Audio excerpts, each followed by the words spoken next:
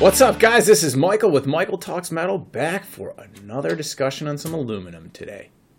Our last video introduced you to the numbering system that identifies the common alloy chemistry and what the alpha portion of the temper designation means. Today, we are taking a deeper dive into the subdivisions of the T tempers before we move on to talking about the specific alloys in the 2000, 6000, and 7000 series. Common examples of alloy and temper are as follows: 2011 T3, 2024 T4, 2024 T351. Could be 7075 T6, 7075 T73511. Lots of numbers here. What do they all mean? All the heat-treatable alloys are strengthened by precipitation hardening. Cold working can supplement the heat treatment in achieving the required properties, as shown in some tempers. Cold work that does not affect the properties is not prohibited in other tempers. A two-step process that first creates a uniform distribution of the chemical elements is called a solution treatment. This is done by heating the alloy to about 900 degrees Fahrenheit and then quenching to cool rapidly, usually in water. The second step, precipitation or aging, allows some of the elements to form particles within the structure that results in the strengthening of the alloy. In some alloys, this can occur at room temperature and is termed naturally aged. When the precipitation step is requiring when the precipitation step requires heating, it is termed artificially aged. Time and temperature for each step vary by alloy and are typically performed by the producing mill. So, now it's time to talk tempers. Say that a few times fast. Time to talk tempers.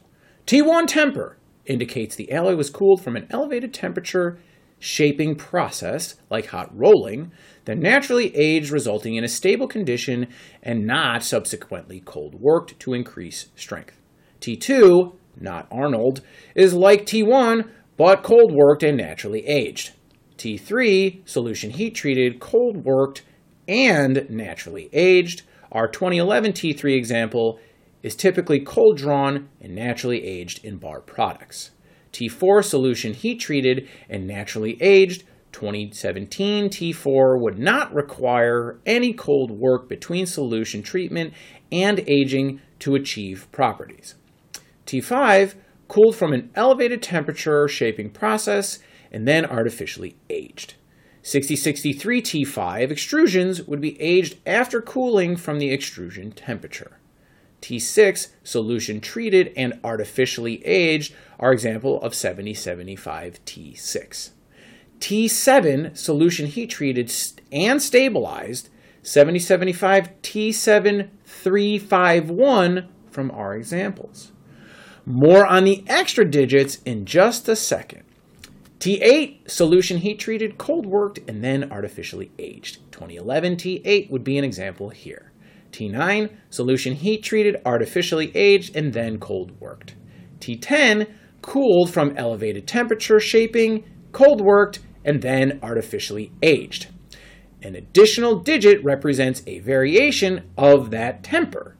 So, for example, a T73 or a T76 is a variation of the T7 temper. A T62 is a variation on the T6 temper. Wow. Seems like we covered a lot, or it seems like we pretty much covered all the permutations in the first couple digits after the T, but we often see even more numerals. And so what the heck are they? Glad you asked. An additional 5-1, if added, it indicates relieved, stress relieved by stretching. For example, a T651 temper is a T6 temper with the 5-1 added, thus T651, and that is stress relieved by stretching. And a T7351 is a stress relieved T73. Add a 0, and that T6510 is a T6 extrusion with only stretching for stress relief. Add a 1 instead of a 0, and a T6511 is an extrusion that may receive minor straightening in addition to the stretch for stress relief. It looks like we've covered most of the code that describes the alloy and temper for the heat-treatable alloys. And as you can see, there are quite a few numbers and characters that we would have to contend with. And that string is extremely important. And so, there's more detail that can be embedded within the specs themselves, so I will gently remind you to check the specs twice. Can't hurt. So I hope you enjoyed the temper talk today, folks. Tune in next week for a little more talk on aluminum. And so this is Michael with Michael Talks Metal. And if you've made it this far, please consider subscribing. It would help the channel. I'd appreciate it. If you've missed any previous videos, just try right here. They're right there. Thanks for tuning in. Again, Michael Talks Metal. Be back next week. See you Thursday.